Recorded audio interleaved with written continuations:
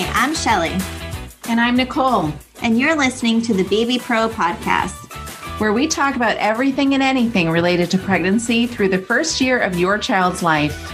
Every episode, we will discuss and interview experts on all the questions expectant and new parents want to know, such as creating the perfect birth plan, infant sleep, and tips and tricks for parenting a newborn. Welcome to the show.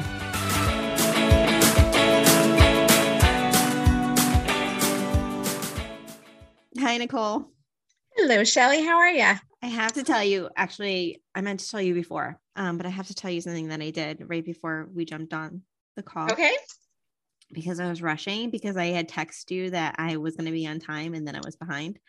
Yeah. And I put my computer on my desk and I had a can of soda in my hand. And I went to go look at my watch to see what time. Oh, no. And I spilled it everywhere. Oh, no, but not on your computer. No, I'd be crying. Thank goodness. Oh, no. Yeah. So don't you love it when like you're rushing and you have somewhere to be or something to do and then a disaster happens and the kind of thing that you can't necessarily leave, like the dog pooped on the rug. Well, you can't just go to work and leave it for the day. Right. Or things that go seamlessly, like if you have slip-on shoes and every day for 5 years, you've just been slipping it on. But the one day that you're late, you go to slip them on and they like wiggle around and it takes you like 3 attempts. Right. And you're like, why am I having trouble with this now? When Yes. My life. Mm-hmm. Oh, I think everyone's life. At least the mom life. Yes. Our guest this week is Miranda Bennett, and she is a regular mom like us, and she's going to share her personal experience with postpartum depression. Ah, very good. Because it's good to get information from experts and mental health professionals, but sometimes it can be encouraging to hear a personal story. Yep. Agreed. Absolutely. But first, let's do our favorite of the week. Okay. Good. Do you want me to go first? Sure. Okay. I am now obsessed with bullet journaling. Ah. You know what that is? No. It's usually done. It's kind of like one of those creative things that you can make it look like however you want to. But most people will do it in a journal with the dotted pages. Yeah. Those gray dots. And you can do agendas. Like I have a food tracker and I have a water tracker, a sleep tracker, an energy tracker, but you make it look super cute and fun to keep track of. Huh. And once you start, it can be so addicting. So cool. Yeah. You know all those kinds of things I know nothing about. Well, I feel like bullet journaling is like a younger version of scrapbooking. Ah, very cool. Yeah. I'll check it out. What's your favorite of the week? Well, I was just online checking out some pottery, and one of my favorite potters is someone I know who's a friend of mine, and her pottery shop is called Pup Dog Pottery. Pup Dog. PUPDOG Pottery. She's on Etsy and Instagram, and she has got some beautiful pottery. I love what she does. I love her colors. She's super creative. She's an absolute artist, and she makes it and ships right here from the United States. So check her out. So I have a confession to make. Mm-hmm. I've bought like half of her store. My favorite boob mug, she custom made that for me. That's so cool. I have so many of her pieces and they're all awesome. Yep. And she is a wise birth, breastfeeding mama advocate, educator. Yep, exactly. Yeah. So I will put the links to Pup Dog Pottery in the show notes. Yes. And let's do our question of the week. Great. So this week's question was submitted through Instagram, and this parent is saying that her baby is starting to reject the breast, arching her back and crying whenever they try to breastfeed. Sometimes it's impossible to get her latched on and we have to give a bottle. Is this normal and what can we do? Any ideas, Nicole? What was that? Any ideas? The baby is arching her back. Is that what she was saying? And rejecting the breast. How old is the baby? She didn't say. And it would be helpful to have that information. Yeah. Yeah. That would be helpful. I guess I'd want to know age. And what did she say? What was she doing? Was she resorting to the bottle?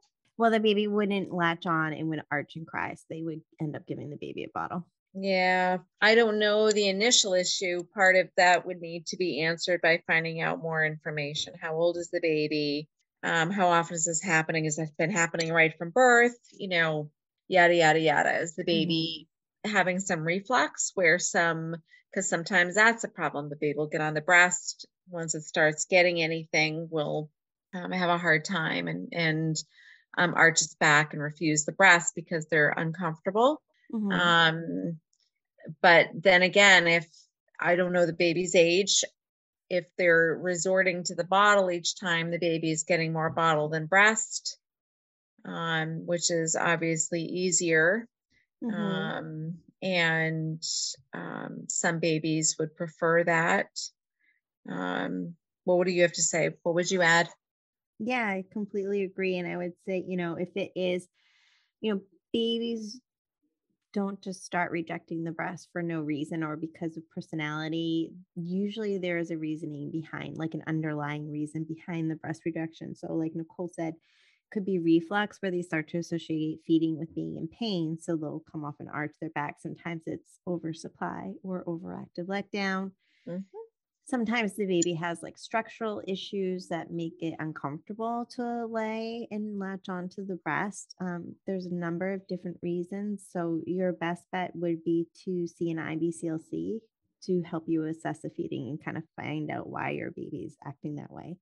And then in the meantime, I would try to make the breast as happy of a place as you can. So if you give the baby a bottle when they're done and they're full and they're content, try latching them again or just doing some skin to skin with them, things like that. Try taking a warm bath with your baby too. That can sometimes work. Yep, and those are the suggestions I would make. Agreed. 100%. That was a great question. Yeah. Okay, next up, we will be speaking with Miranda. Great. Hey everyone, I just wanted to chat with you a little bit about one of the biggest obstacles that I see expecting and new families facing when they're having a baby, and that's lack of support and community. I know that having a baby can be overwhelming. There's so many resources out there. Some of them are better than others. You never quite know if you're getting the most updated evidence-based information, and also there's the lack of support. So that's why I created the Baby Pro Bistro. You can join the Baby Pro Bistro and get monthly support before and after your baby arrives. The Baby Pro Bistro provides you with all your prenatal and new parenting needs. So when you join, you get the prenatal childbirth education class, the prenatal breastfeeding class, the prenatal newborn care class, and the prenatal infant sleep education. You also get postpartum information like a starting solids webinar, community support, and expert speakers who talk on various subjects such as infant massage and pelvic floor health. This week, I'm excited to announce our guest, Miranda Bennett from Mrs. Mediocre Mom, and she's here to share her personal experience with postpartum depression. Welcome, Miranda. Hello. Thank you so much for having me. Sure. This is such an important topic to talk about, and I am really excited that you're willing to come on and share such a personal story. Well, I was really excited because I listened to your other episode where you touched on postpartum depression, anxiety, etc. And it was like I was having the conversation with you guys. I was like talking to my headphones, answering questions like, oh, yeah. And also this. So I'm really glad that you guys are having this conversation because it's really important. And I didn't realize how important it was when I first started talking about it, because I had experience with blogging. So I just figured I would blog about it and get it out. And then it was the response that I got that made me realize, wow, this is quite a large issue when people I know, because, you know, when you're first starting, the only people reading your stuff are people you know. Mm-hmm. So when those people are coming to you saying that they had the exact same issues, it's like, wow, how do we all know each other? And yet none of us knew this about each other. That's a problem. Right. And I think people don't like to talk about it. Although I do think that that's changing. I think people are becoming more open Yes. to talking about it, but still not quite where I think we need to be, where it's still for some families and it's still like this shameful secret that they don't want to talk about.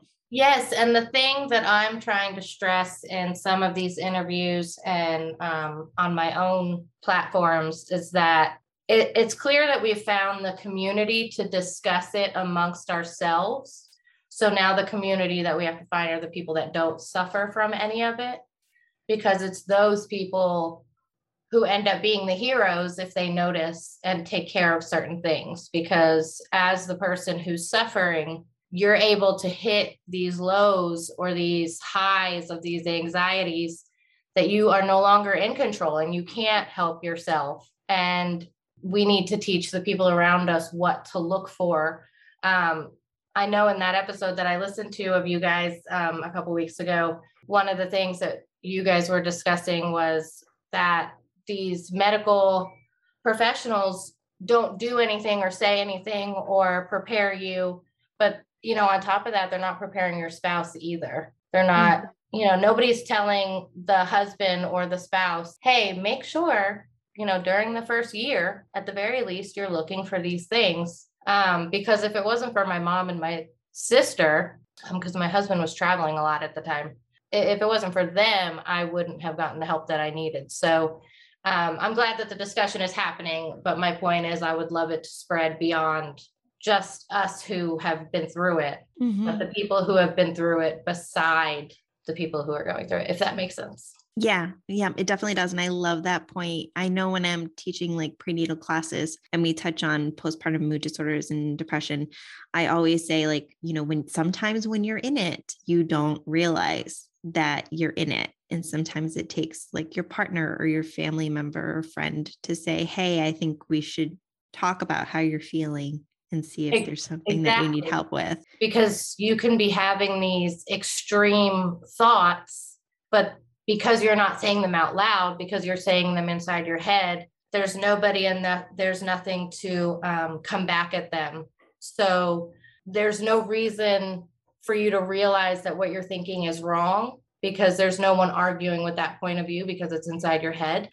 So it's so important for someone else to notice, so you can get these things out. And so you can realize, oh, wait, that's ridiculous. You know, and you can link to some of my past episodes or interviews too, where I go into a lot of detail, but there was a point in time where I was just ready to leave. I didn't want any part of it.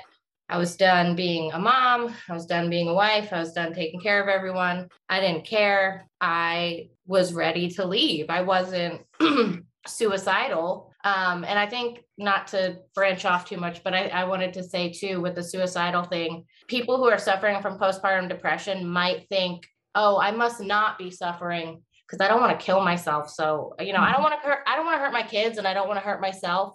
So it must not be that bad, you know, but I didn't want to hurt my kids and I didn't want to hurt myself. I just wanted to leave and be done and figured that they would be fine without me. And you know, they got a great dad, they'll be taken care of. I want to wash my hands of it. And had I said that out loud, I would have heard how ridiculous that is. I don't want to leave my family at 4:00 in the morning and leave the car seats on the driveway. That's absurd. But I wasn't saying it out loud. So there was no one to tell me that that was absurd. And so when I finally broke down and called my sister and said, these are all the things I'm feeling, these are all the things I'm thinking, she was like, that's all normal. All of that is normal, but you just need to get some help. You have postpartum depression. It's clear. So, you know, don't worry, but let's make sure you do what you need to do. And then she called my mom right away, and my mom came over and, you know, got the ball rolling on everything. But it really takes the support of people around you to make sure that you can get out of it. I don't know if you saw the show Made. I haven't. It's definitely on my playlist, but I haven't seen it yet. Watch it tonight. Like, just Okay. clear your schedule. It's so good. But there are these scenes that show her like melting into the couch and then falling into this hole. Mhm. And around her is her family doing their stuff. And she's just in this hole. And it's like the perfect visual of what it feels like to be just so low.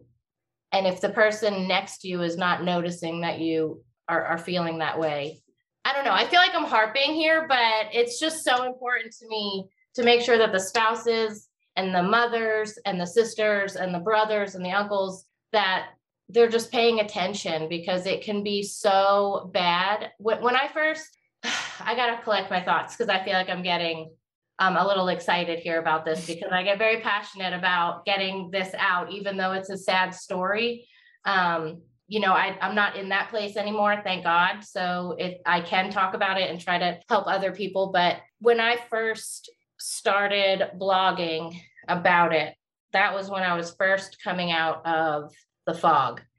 And I read a story about a mom who had a 3-month-old baby, and her friends didn't know, and her husband didn't know that anything was going on, and she killed herself. And it was so devastating to me, because I was just coming out of this terrible place, that it just became such an important subject to me. Like, that didn't have to happen. Mm-hmm. And so I'm very glad that you're offering a platform to continue the conversation, because there's no reason for moms to not have the support that we deserve after going through such a traumatic thing. And the thing is too, is I didn't have postpartum with my first baby. So it was like a shock that I had it the second time, Mm-hmm. because the first time, my husband and I were very open and honest with our doctor that I had a long history of depression. So we were very afraid of postpartum. So they were well aware of my situation. It didn't change much. They didn't give me any more information than from what I've heard others have gotten. But it just didn't occur to me that it would happen the second time. And I think that's also why it was so severe, Mm-hmm. because he was 6 months old before I got any help, because I just was so blindsided by all of it. But Mm-hmm. anyway. Yeah, I completely agree. And I always think I had postpartum depression with my first. And I always think, and this is such a stupid quote, but it resonated with me. And it's from Titanic, when Rose is telling Jack, like, she feels like she's standing in the middle of the room screaming and nobody notices. I've thought that a lot. Nobody looks at. Yes, nobody notices. And for me, I felt like I was struggling so much, but because no one noticed, which was not their fault, but because no one noticed, I felt it must just be me. It must be something that I'm doing wrong, or I'm not good enough, or whatnot. It wasn't like, oh my gosh, I'm struggling and people are reacting to that. So I know that it's unusual. Yeah. It's like, oh, here I am struggling and everybody's acting like everything's fine. So it must be fine. It just must be me. Right. That is like not good enough. Or I kept waiting for my daughter's real mom, quote unquote, to show up. Right. Like, she'll know what to do. That's a brilliant point too, because you know, these times when I was thinking about leaving, these were after the 4:00 in the morning feeding. So I was alone, you know, everyone was asleep while I was feeling this way. And during the day, I guess it seemed like I was just normal and just tired.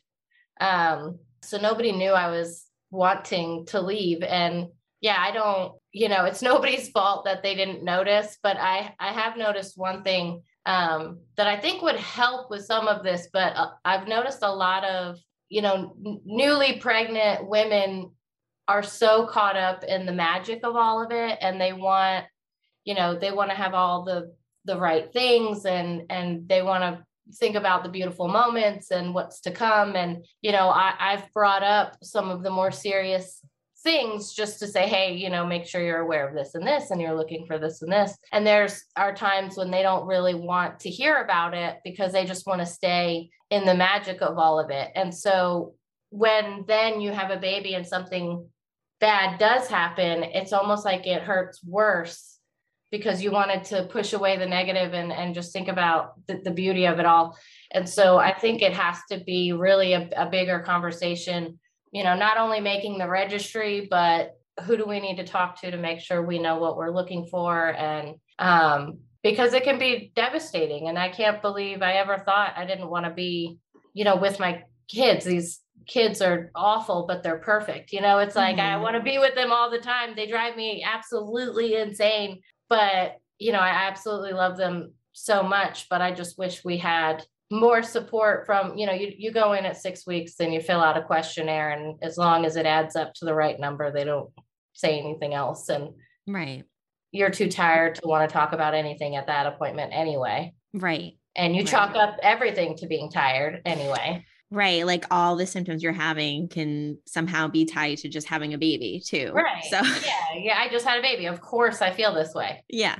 I'm tired. Of course. I just had a baby. I'm irritable. Of course. I just had a baby. So you just keep saying that and keep saying that. Until, I just remember I didn't get help till he was 6 months old. So he was this little baby infant, and I was the only one, it felt like, that couldn't get him to go to sleep. It was like everybody else could get him to go to sleep. But, I was told I was so stressed out that he could feel that. And that's why he wasn't falling asleep. And I'm like, great. So that's my fault too. Like, oh. Just don't be stressed. Just don't be stressed. Okay, thank you. Everything's better. Oh, calm down. Why didn't I just calm down? Have a glass of wine, meditate. You'll be fine. It's fine. So I just remember like rocking. And my older one was 3 when we had him. So again, my husband's on these business trips. I'm expecting a 3-year-old to sit out in the living room by herself and entertain herself for however long it's going to take me to get this kid to go to sleep. It's like the next nap by the time he does fall asleep. So the poor girl's been alone for an hour. And, I finally get him to sleep, and she comes in so excited to show me something. And I just blew up, and I will never forget the look on her sweet little 3-year-old face. And, I was just screaming, and then she was crying, and then he was crying, and then I was crying. And it was like, that was another time where I just had to call my mom. I was like, you need to get here now. Like, you need to get here now. I can't do this. And she was going to just pick up the kids and said, you just need to sleep. And I was like, I agree. Everyone out. I need to sleep. But then she wouldn't put her shoes on. And again, over just shoes. A 3-year-old doesn't want to put on her shoes. Like, this is so insane. No. But I, again, broke down. Like, instead of screaming this time, I just broke down to my mom and was like, I don't want to do this anymore. And she's like, do what? I said, any of this. I don't want any part of this. I don't want to do this anymore. Please take them. And so, I guess thankfully it got bad enough for me to say that out loud, to be so fed up that I said no more, because like you said, the rest of it is just chalked up to you just had a baby. So no one's really, and everyone's so infatuated with the baby, they barely see you anyway. Right. The little tiny thing's so cute. Right.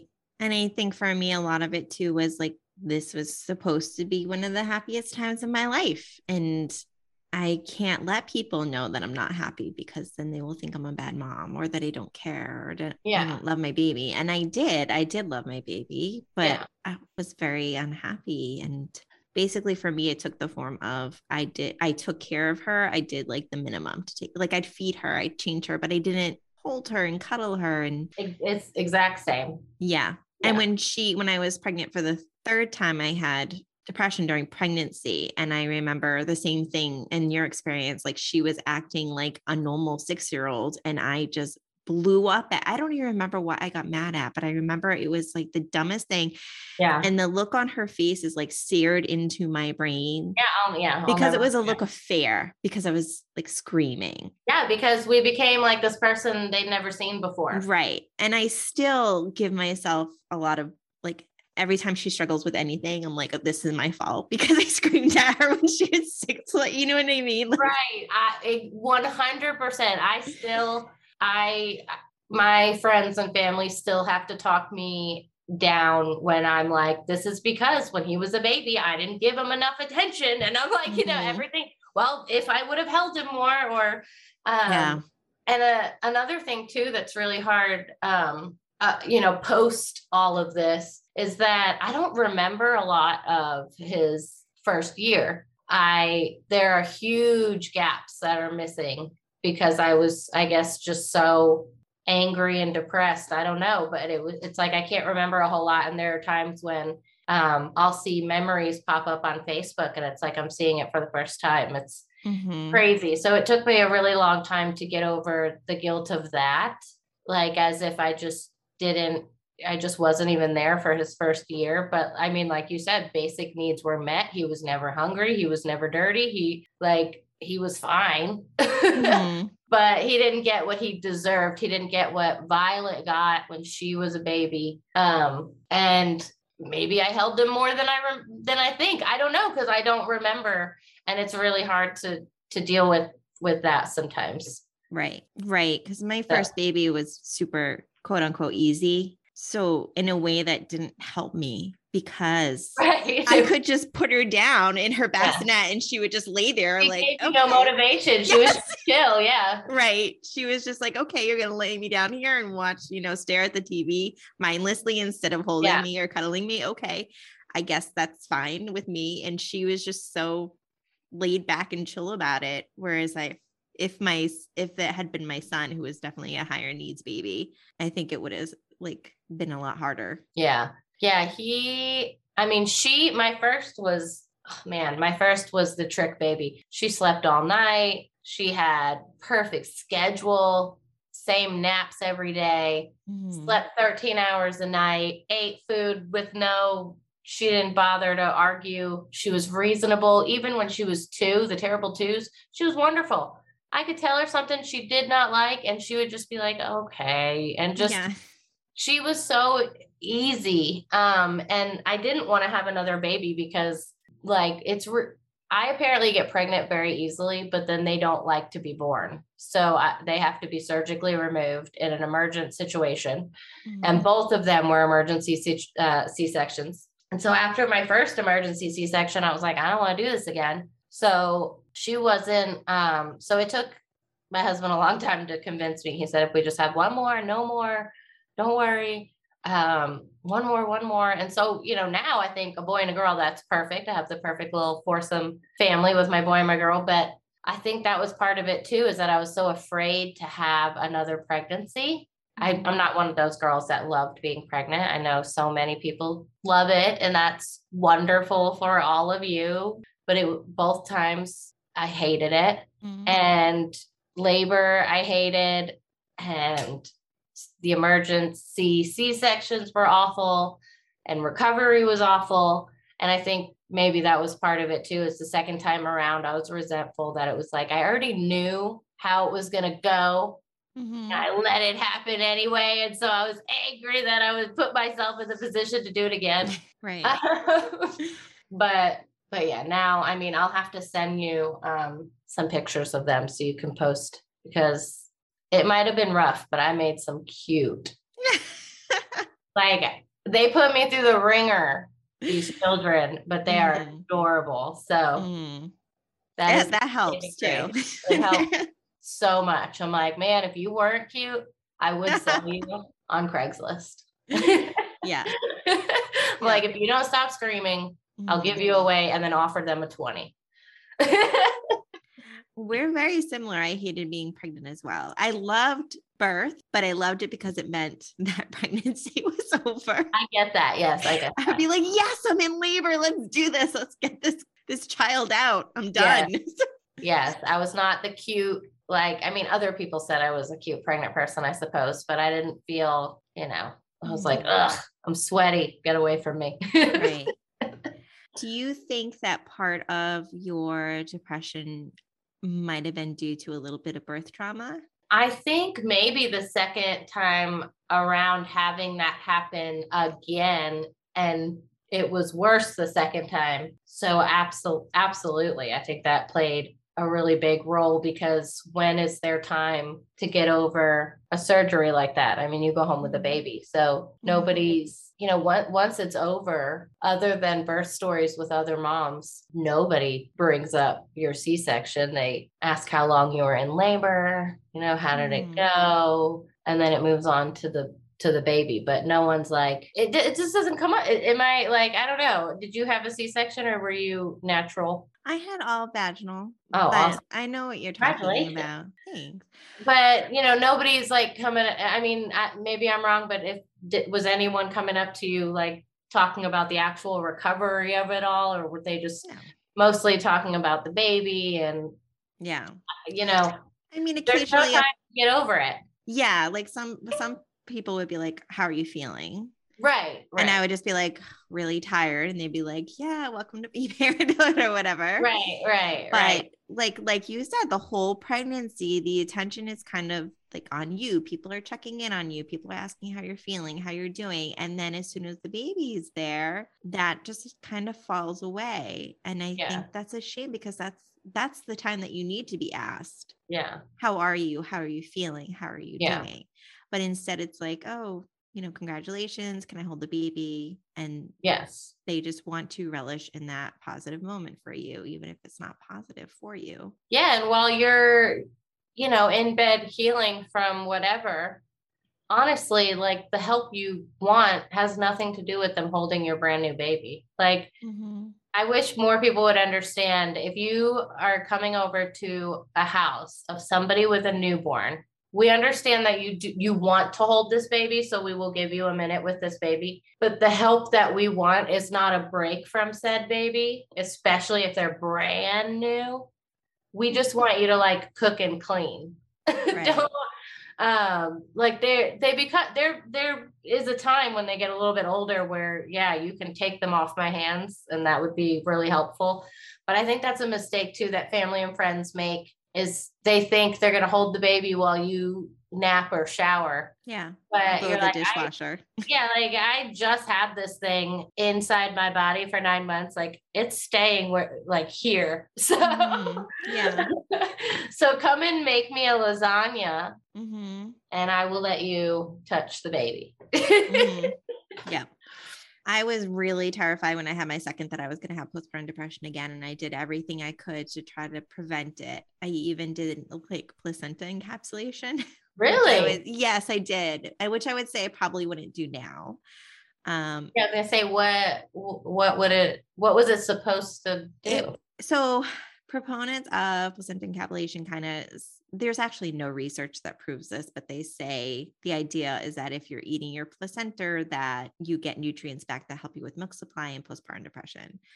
And I was like, what helps? I didn't even research it. I was like, that's fine. Cook my placenta. I will take it in capsules. Like, it can't be bad, right? Right.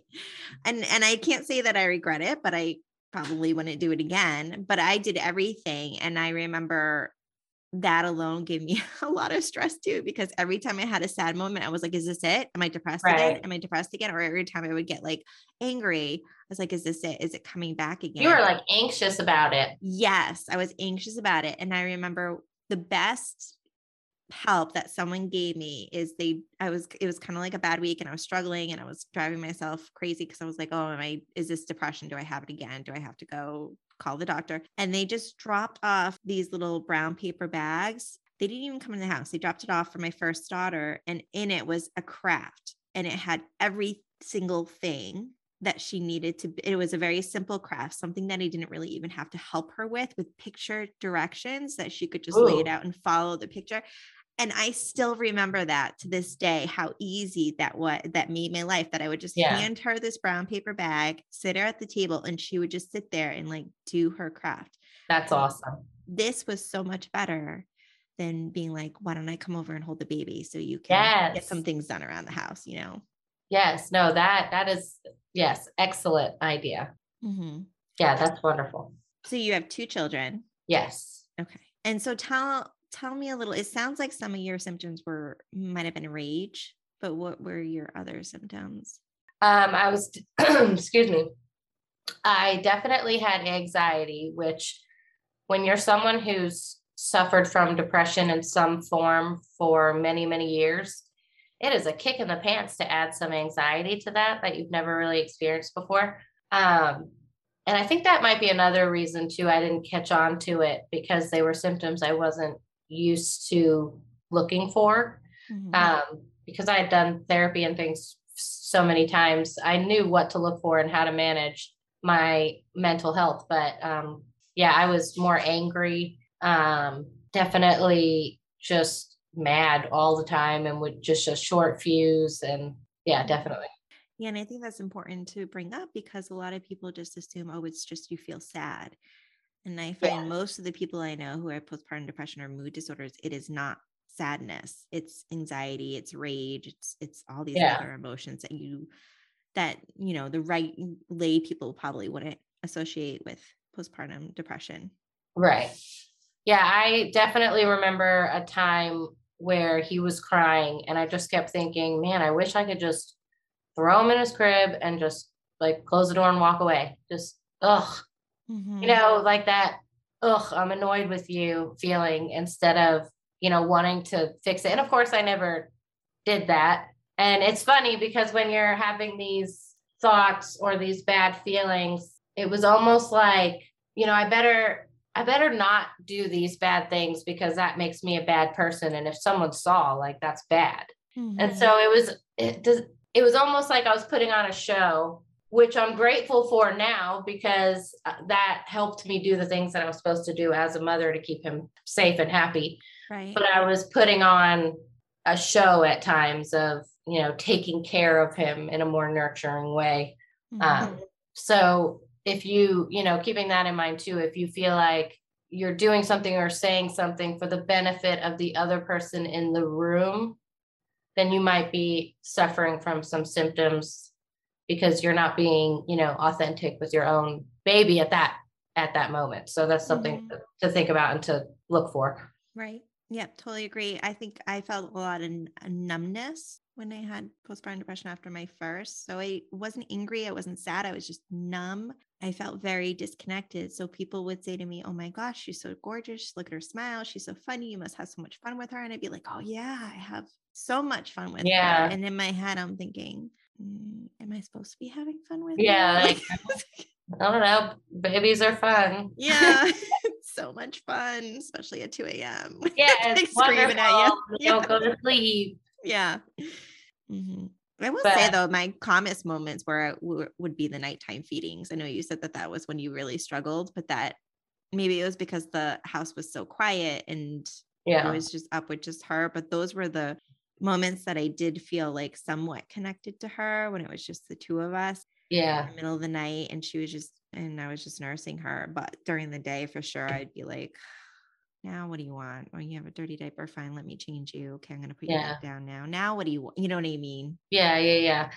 I think that I may have felt that way, but it was like a continuous day. I mean, he's going to be 3 on the 15th of this month, and he still doesn't sleep through the night.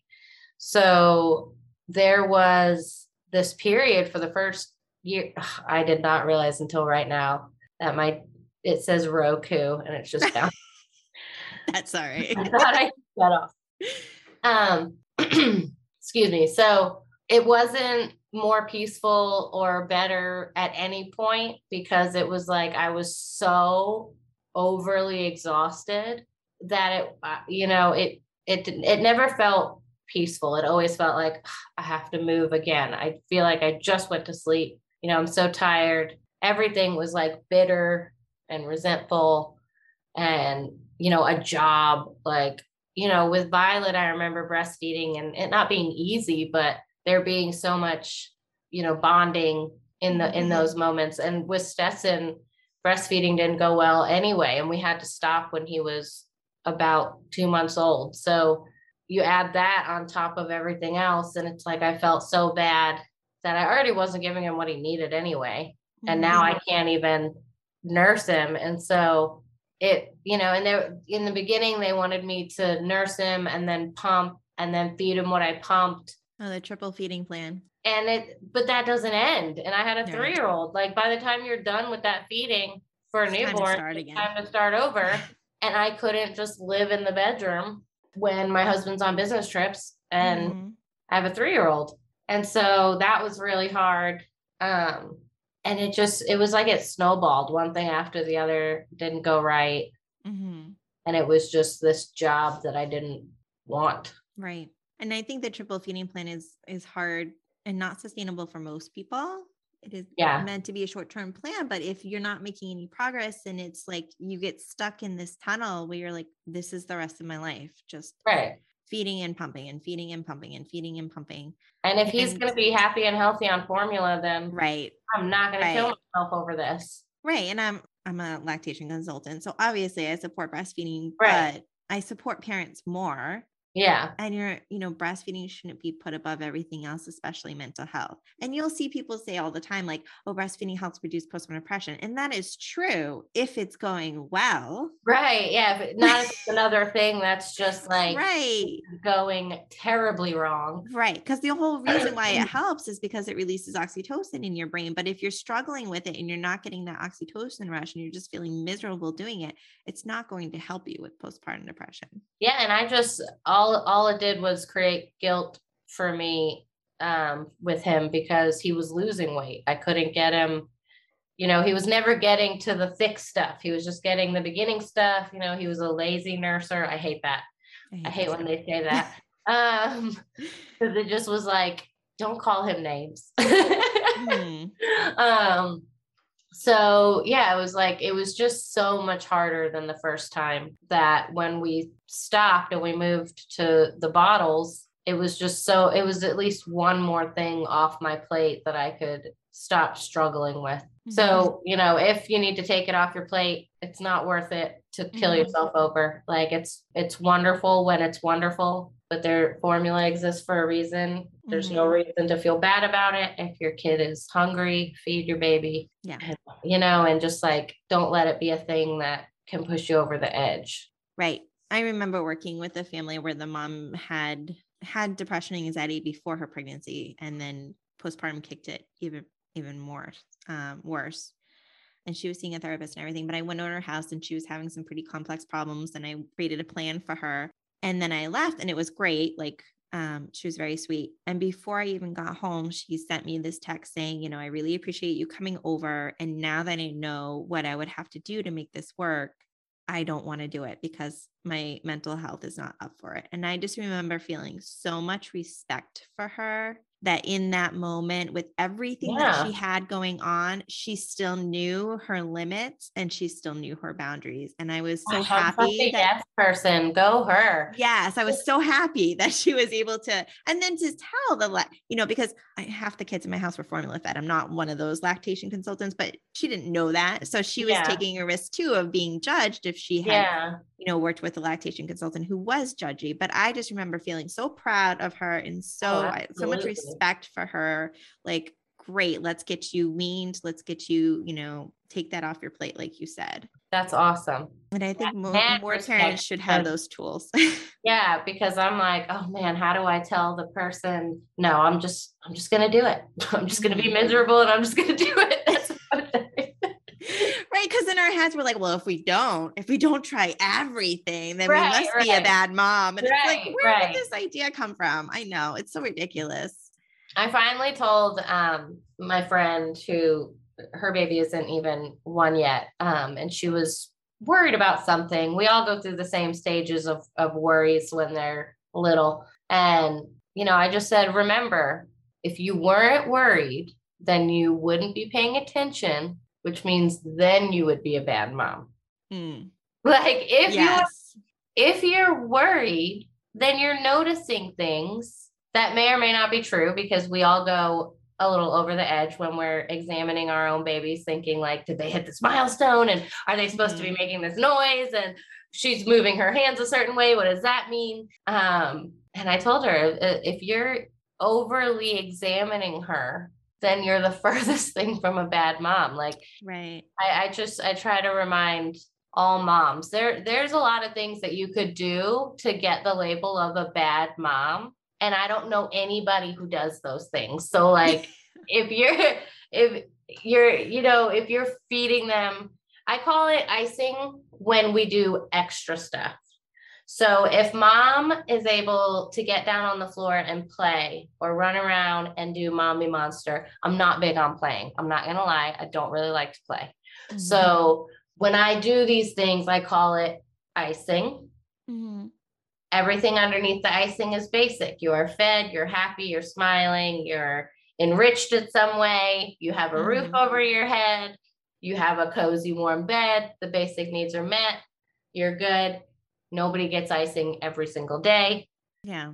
And so, I've set the bar kind of low. So if you're doing more than that, like you're doing a great job. Like some of my friends bring their kids to enriching activities all over the city and do all these amazing things. And I wish that I could be a little bit more of a doer like that. But like, we all go through the I'm a bad mom stage. And if you really stop and think about like, I stopped deciding whether or not I'm a good parent based on what other parents think. I decided I'm a good parent based on what my kids think. Mm-hmm. And once I started looking to them for approval instead of the world, it was like, oh, I am doing a good job. My kid was smiling for most of the day. She threw a few epic tantrums. Things got a little wild, but for the most part, she's a very happy, healthy, emotionally intelligent, well-spoken 5-year-old. Like, I can't be doing that bad of a job. Right. So, that's another thing for newer parents or people who are about to be parents too.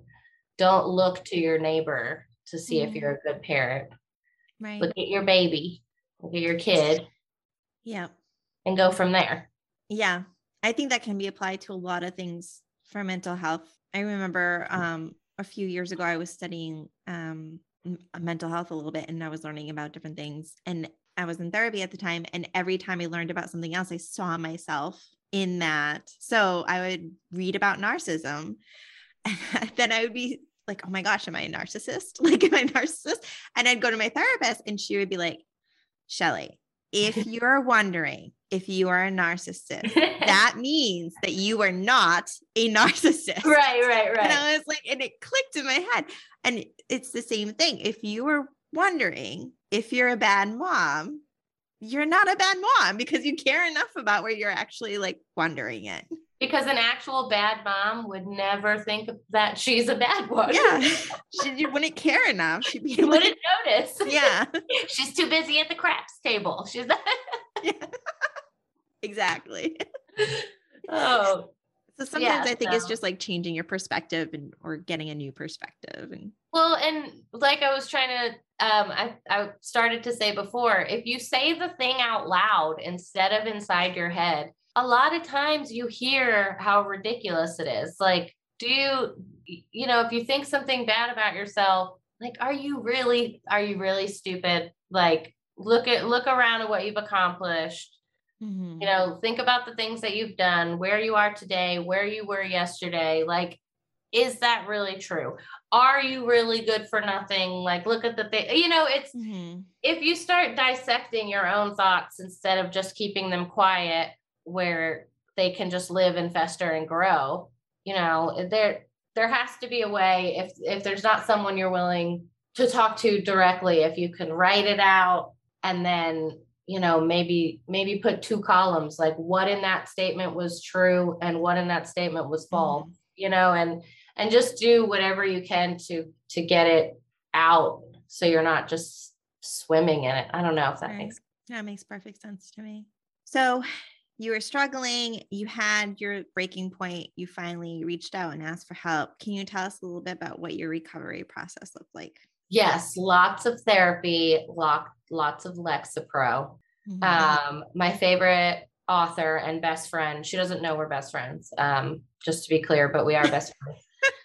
Glennon Doyle says, Jesus loves me, this I know, for he gives me Lexapro. And live by those words. Hoping to not be on it forever, but it definitely has done what it's supposed to do. Therapy has done wonders. it didn't take as long this time because I had been in therapy before. I had been on not Lexapro, but something like Lexapro before. I have a lot of experience in the mental health space. So I felt like I was able to catch on a little bit quicker, but a big thing that helped me recover both times, the first time I was depressed even before having kids, and then after the postpartum, is just writing about it, talking about it. I mean, just going on interviews and discussing my story has been therapeutic in its own right. Mm-hmm. And not to mention, the more I've told these stories, the more of it I've been able to remember. So that helps too.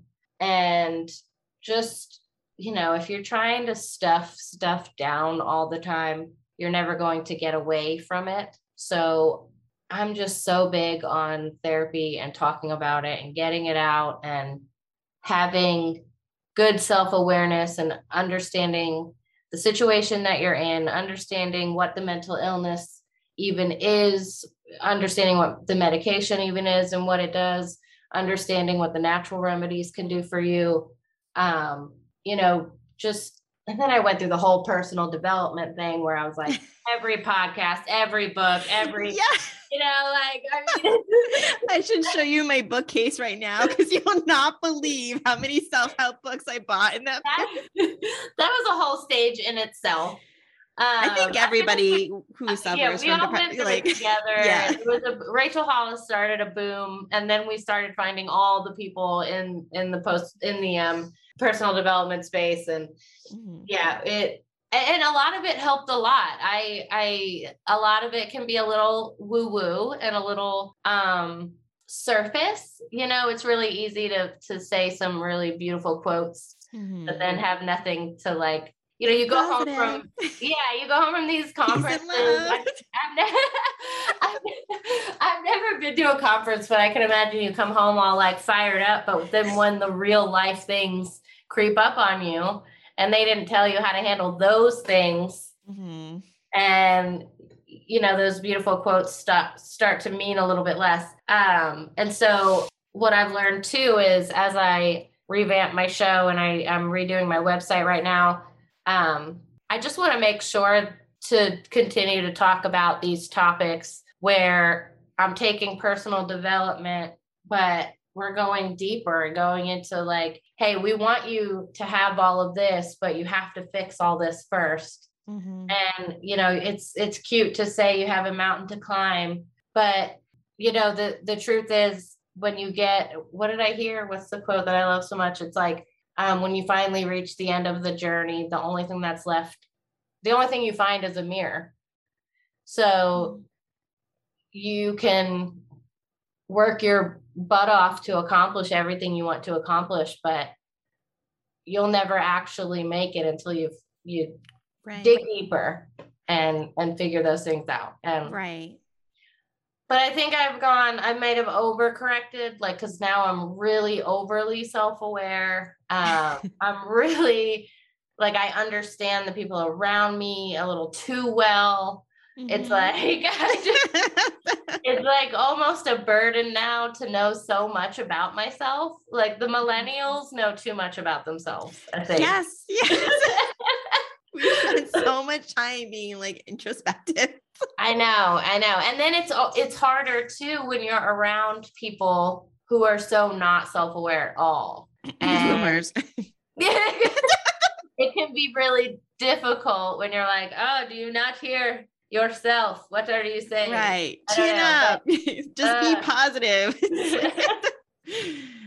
When I was your age, there was no such thing as depression. We just pulled ourselves up by our bootstraps. Yes. That is weak-minded. That's what I've heard. That is weak-minded. And I was like, oh, interesting.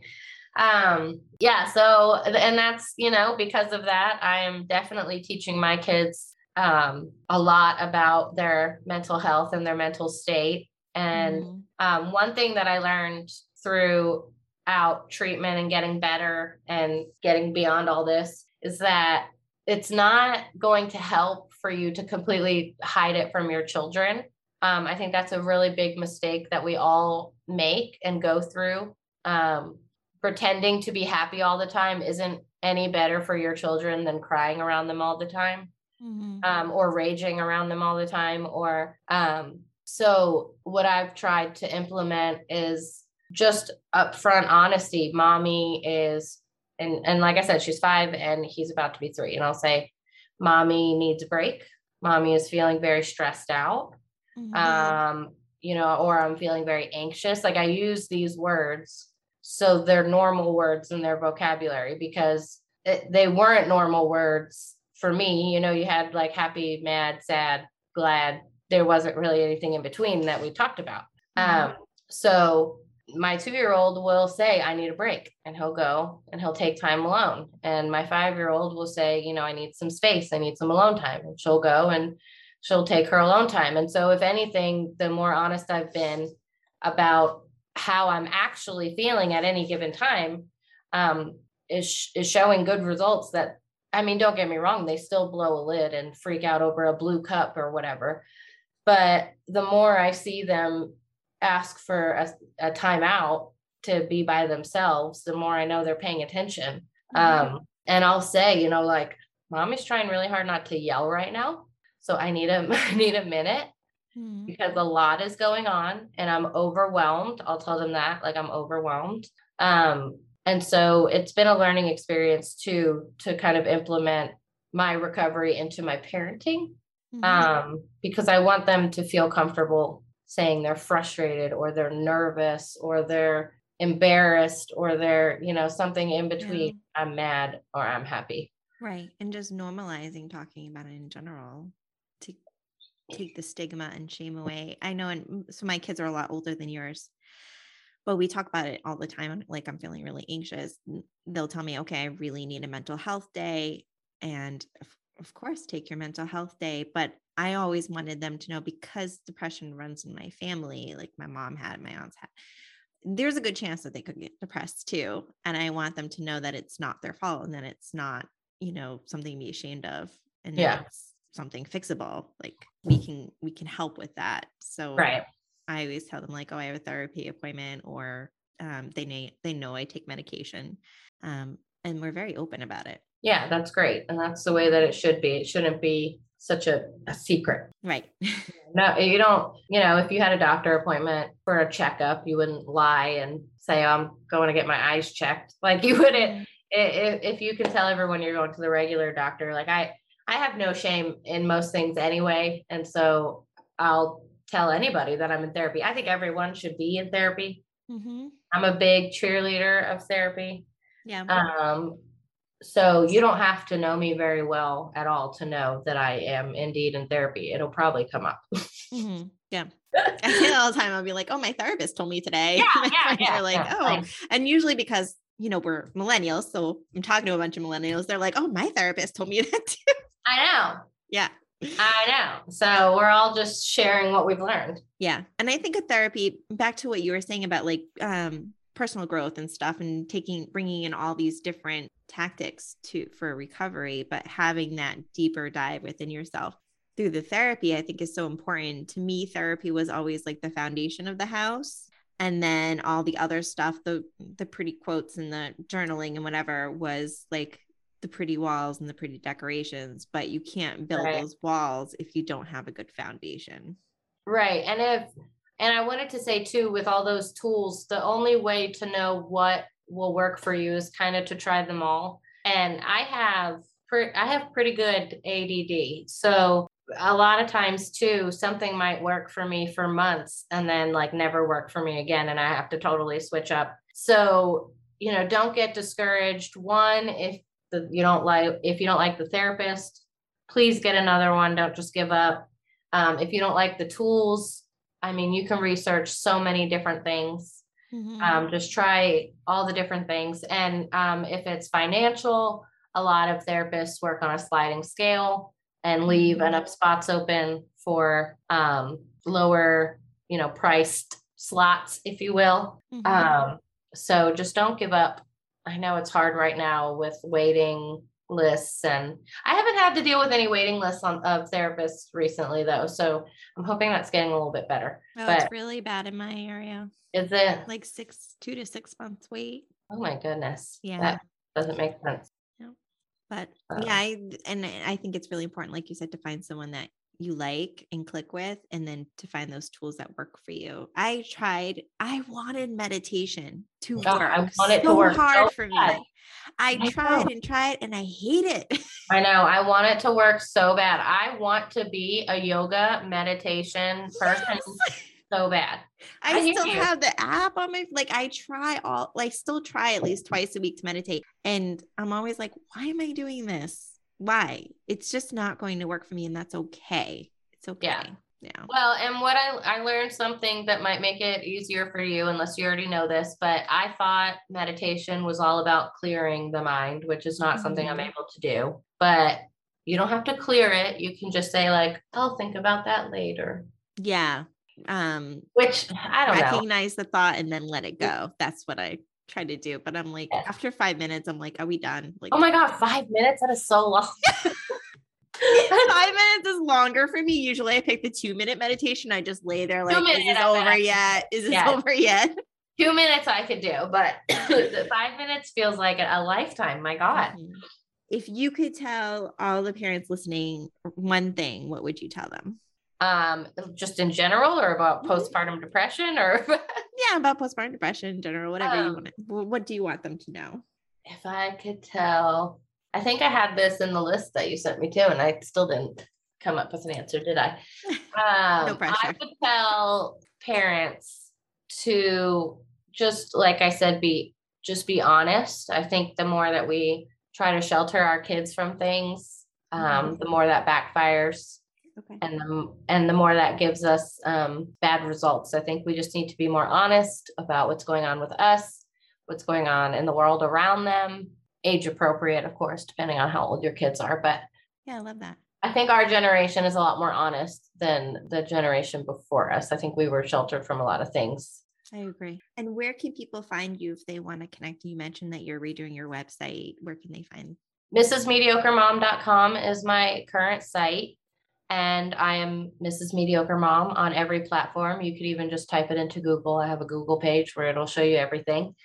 Right now, I do have a store with some physical and digital products, as well as my blog. But hopefully soon you'll be seeing a newer website and a newer podcast coming. Hopefully I'll have more details on that soon.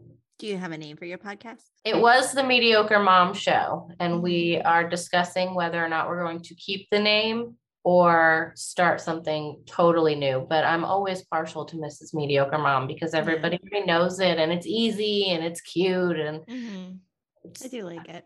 I like World's Okayest Mom. And it works because what I was going to say when I was telling you that I couldn't find my headphones, that with a name like Mrs. Mediocre Mom, anytime I mess up or things don't go as planned, it's basically just on brand. So it's like this, it's like the safety net that I've created for myself. It's almost like you have to mess up here and there, or else people will be like, you're not mediocre. I know, if I do too well, it's a problem. So yeah. I like that. Well, thank you so much for taking the time to share your story with us. This is such an important topic, and you had such good points. And I will put the links to your website and social media in the show notes. Thank you so much. Have a good night. You too. Thank you for joining us this week on the Baby Pro podcast. Make sure to visit our website, ShellyTaftIBCLC.com, where you can check out our online parenting community, The Baby Bistro. You can also follow us on social media at ShellyTaftIBCLC on Instagram. If you love the show, please leave a rating on iTunes so that we can continue to bring you amazing episodes. Thanks for listening, and see you in 2 weeks.